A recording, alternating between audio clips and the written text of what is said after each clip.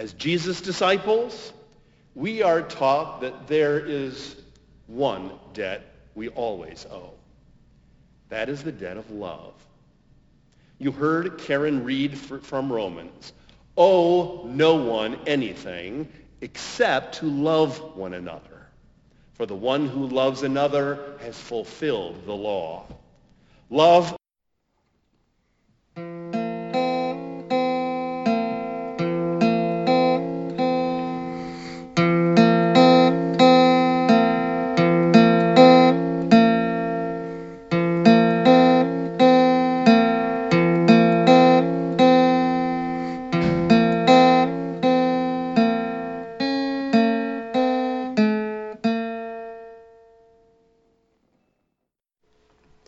Hello, and welcome to this edition of The Red-Headed Preacher. Thanks for tuning in. This is Richard Lanford. I am the preacher of St. Peter's United Church of Christ in Skokie. We are an open and affirming congregation in the United Church of Christ. During this COVID season, we are not worshiping in person. We have virtual worship, which is recorded on a Saturday and uploaded to YouTube. We have our own channel. And people are free to join us for worship at 10 a.m. Sunday or anytime after that, because that video stays up. But this is the podcast version where you have the scriptures and the sermon. The scriptures today are from the book of Exodus and Paul's letter to the church at Rome. They are read by our lector, Karen Christianson, who is also one of our Sunday school teachers, and that will be resuming virtually, I believe, soon. And this is for Sunday, September 6th. It's our first anniversary with our new music director, Ben Westfall. And the sermon title is The Debt of Love. The Debt of Love. So, here we go. Sticking with the book of Exodus for the third Sunday in a row, following the suggested lectionary readings, we now are at the institution of the Passover meal. We usually hear this on Maundy Thursday when the church has its own meal of redemptive suffering and freedom. The passage is Exodus chapter 12, verses 1 through 14. The Lord said to Moses and Aaron in the land of Egypt, "This month shall mark for you the beginning of months. It shall be the first month of the year for you. Tell the whole congregation of Israel that on the 10th of this month they are to take a lamb for each family, a lamb for each household. If a household is too small for a whole lamb, it shall join its closest neighbor in obtaining one. The lamb shall be divided in proportion to the number of people who eat it. Your lamb shall be without blemish, a year-old male. You may take it from the sheep or from the goats. You shall keep it until the 14th day of this month, when the whole assembled congregation of Israel shall slaughter it at twilight. They shall take some of the blood and put it on the two doorposts and the lintel of the houses in which they eat it. They shall eat the lamb that same night. They shall eat it roasted over the fire with unleavened bread and bitter herbs. Do not eat any of it raw or boiled in water, but roasted over the fire with its head, legs, and inner organs. You shall not let it remain until the morning. Anything that remains until the morning, you shall burn. This is how you shall eat it. Your loins girded, your sandals on your feet, your staff in your hand, and you shall eat it hurriedly. It is the Passover of the Lord. For I will pass through the land of Egypt that night, and I will strike down every firstborn in the land of Egypt, both human beings and animals. On all the gods of Egypt I will execute judgments. I am the Lord. The blood shall be a sign for you on the houses where you live. When I see the blood, I will pass over you, and no plague shall destroy you when I strike the land of Egypt. This day shall be a day of remembrance for you. You shall celebrate it as a festival to the Lord. Throughout your generations you shall observe it as a perpetual ordinance. This ends the reading from Exodus. Our second and final reading is from Paul's letter to the Church of Rome, chapter 13, verses 8 through 14. As we heard last week, Paul adds on to his suggestion for how we are to live with one another. And here he writes, in the belief that Christ will return shortly.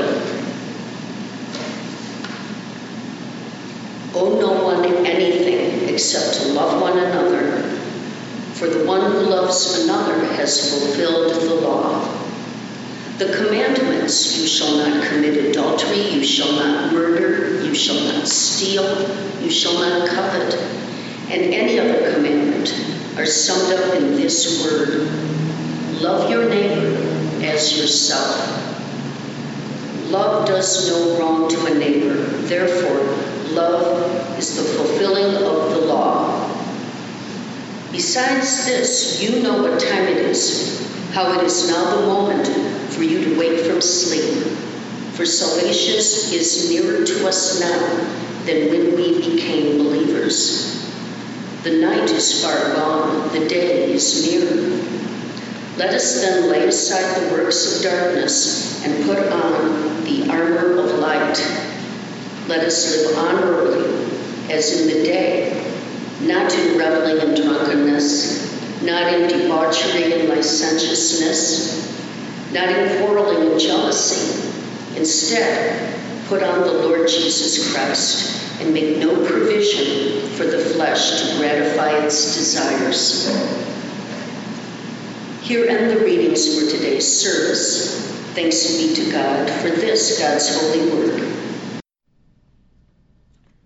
It's interesting what different sisters and brothers take from their parents, which shape their values, and maybe you don't see it till later.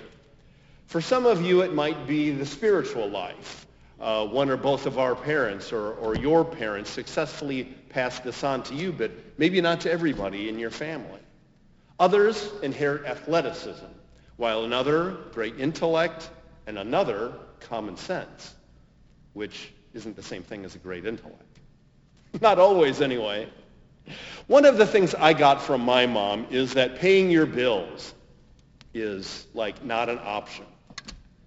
It came off to me practically as a moral principle. You pay your bills on time. You make your payments on time. To this day, it is a little bit of a point of pride with me, whereas I know my brother Tommy didn't pay much attention to that. And I remember hearing my mom complain about another member of my family who was letting things slide. And that's another half of her teaching. Debt you avoid as much as possible. When I was growing up, I know she had some credit cards like Montgomery Ward. But later in life, she told me she had cut them up. She advised me to be careful about using any cards I might have. A benefit of my being raised by a daughter of the Great Depression. And I do have credit card debt. Of course, then, when I would finish paying off a recurring card bill that, okay, the washing machine is paid for or whatever, there was a sense of satisfaction. It does not matter who your parents are, for you to have that real nice sense of relief when, for those of us who still write checks and post them in the mail, you write the last check on your car loan. I had the good feeling of first paying off my student loans from seminary, and again, when Beth's student loans emerged from a desert of Arizonan indifference, and I don't mean her, I mean institutionally. The U of A didn't contact her about this, though that she told them she moved. Then they show up. So we finally made the final payment on those. When you close a home equity loan, or pay off new windows, or solar panels you financed, It just feels great to put it in the rear-view mirror. If you're blessed, with no great expense rearing its head to take its place in a monthly train of payments, it's even sweeter. So having things like that hanging over you is not a great place to be. However, as Jesus' disciples, we are taught that there is one debt we always owe. That is the debt of love. You heard Karen read from Romans. Owe no one anything except to love one another. For the one who loves another has fulfilled the law. Love does no wrong to a neighbor. Therefore, love is the fulfilling of the law. We are free from a law as trying to be right before God, following all of the commandments in all of their minute detail, because they've been fulfilled in Jesus. So we are free from having to follow kosher dietary laws or some of the other things in order to be right with God. Jesus took care of that for us on the cross, as I said. He took our place in paying for all we have done and left undone. We are saved by grace through faith, and not by being a good person alone. We are free, but we are also in debt as Christians. We are debtors in the sense that we always owe love to God and to each other. That fulfills the law Jesus gave us, not only passed down from the Hebrew Bible, but also from John 13. A new commandment I give you, he said, that you love one another. Even as I have loved you, you also are to love one another. Now, it sounds like Paul does agree with paying all our bills as soon as we can. Otherwise, owe no one anything but to love. Owing love to others can take a lot more out of us than owing money, because at times love can be hard. Love is not always about sentimentality. In fact, usually isn't at all. Agape love can have emotional parts to it, but when Jesus told the parable to highlight who our neighbor is, Luke 10, the Good Samaritan, it was a parable with love in action. Love at work, helping and even paying for the needs of someone badly banged up and alone and on the other side of a cultural and religious divide. There was no expression of feelings that we know of.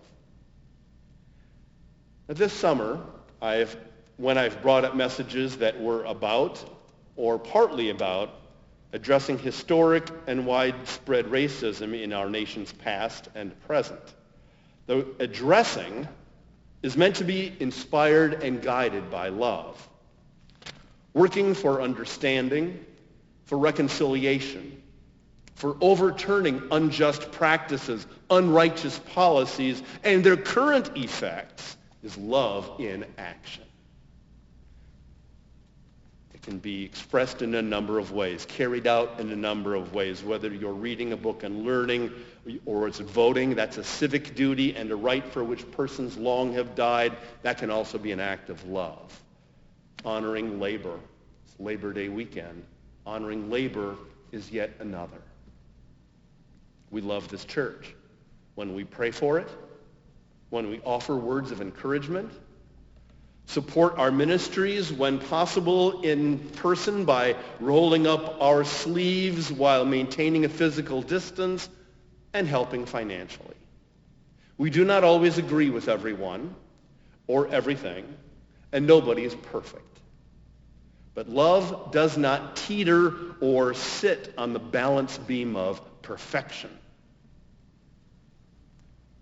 We know we're not perfect. That doesn't stop us from loving one another. Please allow me to turn back to the peaceful struggle for real racial justice. The Reverend Valerie Bridgman is the dean and an associate professor at Methodist Theological School in Ohio. She is the author of this month's Living the Word commentary section in Sojourners magazine. I got the homily title from her column, in fact, and I want to share with you some of her thoughts, which I've lightly touched on, but even more about owing active love to each other. She acknowledges that often love is dismissed as sappy sentimentality, and then writes, every bit of the Romans text requires something more than good feelings. It calls us to examine our Christian debt, to do no wrong in a world where wrong stalks so many means we have to figure out how to right the wrong. She continues, it's easy enough to name the damage, but how do we repair it?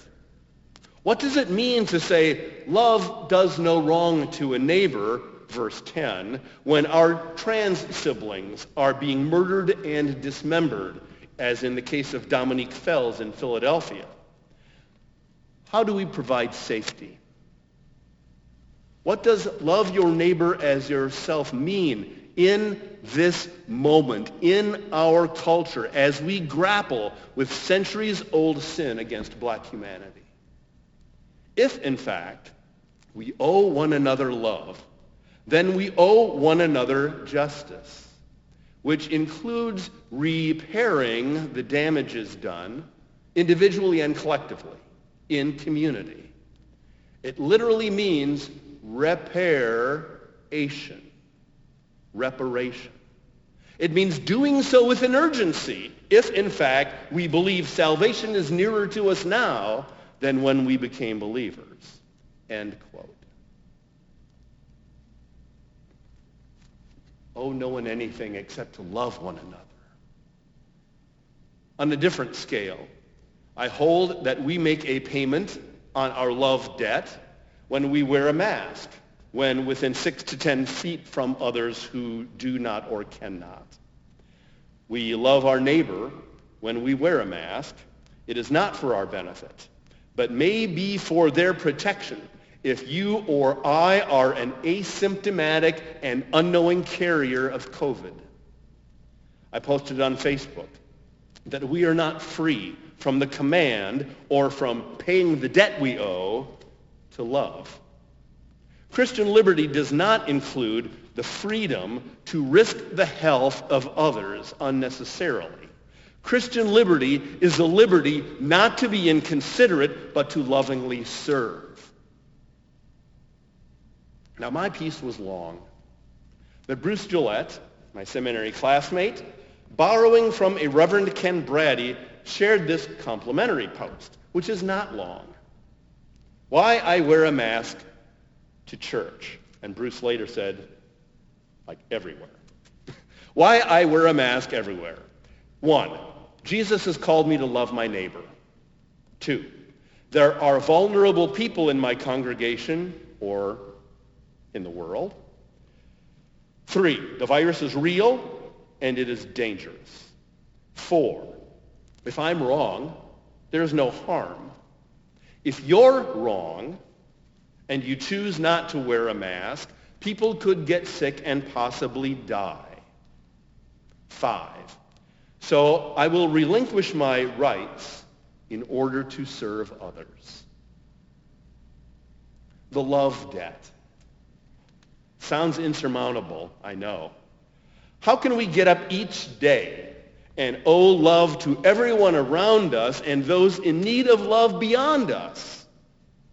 Well, first, let us not forget that love is also owed to you and me. We owe love, but it is also to be coming for us.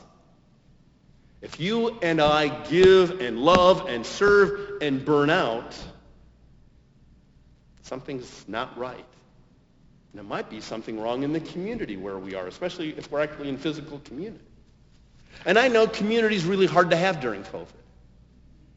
We have this love debt, but we are not meant to be Lone Ranger Christians.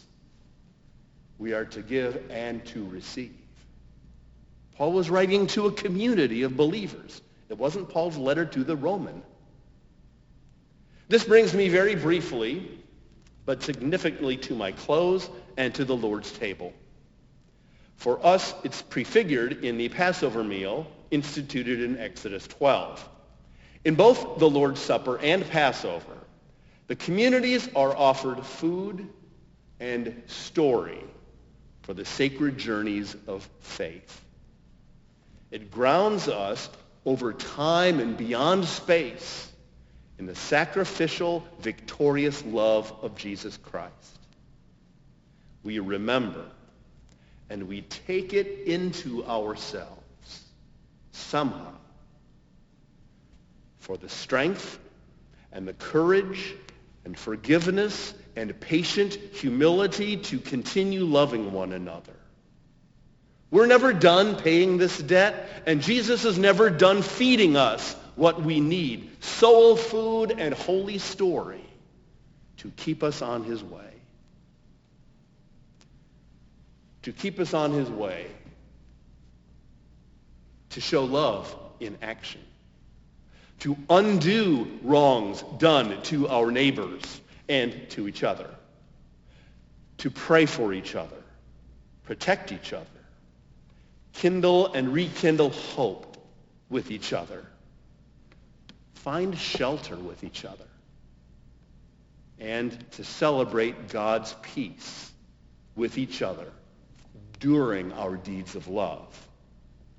The Lord's Supper is how you and I and the church are enabled together to keep paying our love debt together with glad and generous hearts.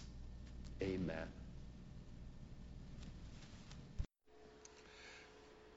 And that concludes our Redheaded Preacher podcast for today, September 6th. I hope you found it meaningful and uplifting as well as challenging. I'm sorry you weren't able to be at table with us, as I did reference communion and the Lord's Supper.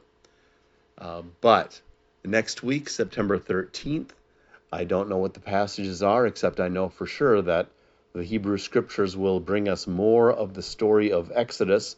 I think it may actually be the story of the Hebrew slaves escaping. And that's all I know for sure off the top. Again, God bless you for listening. Let people know. Spread the word if you think this was worth your time. And God bless your week. Bye.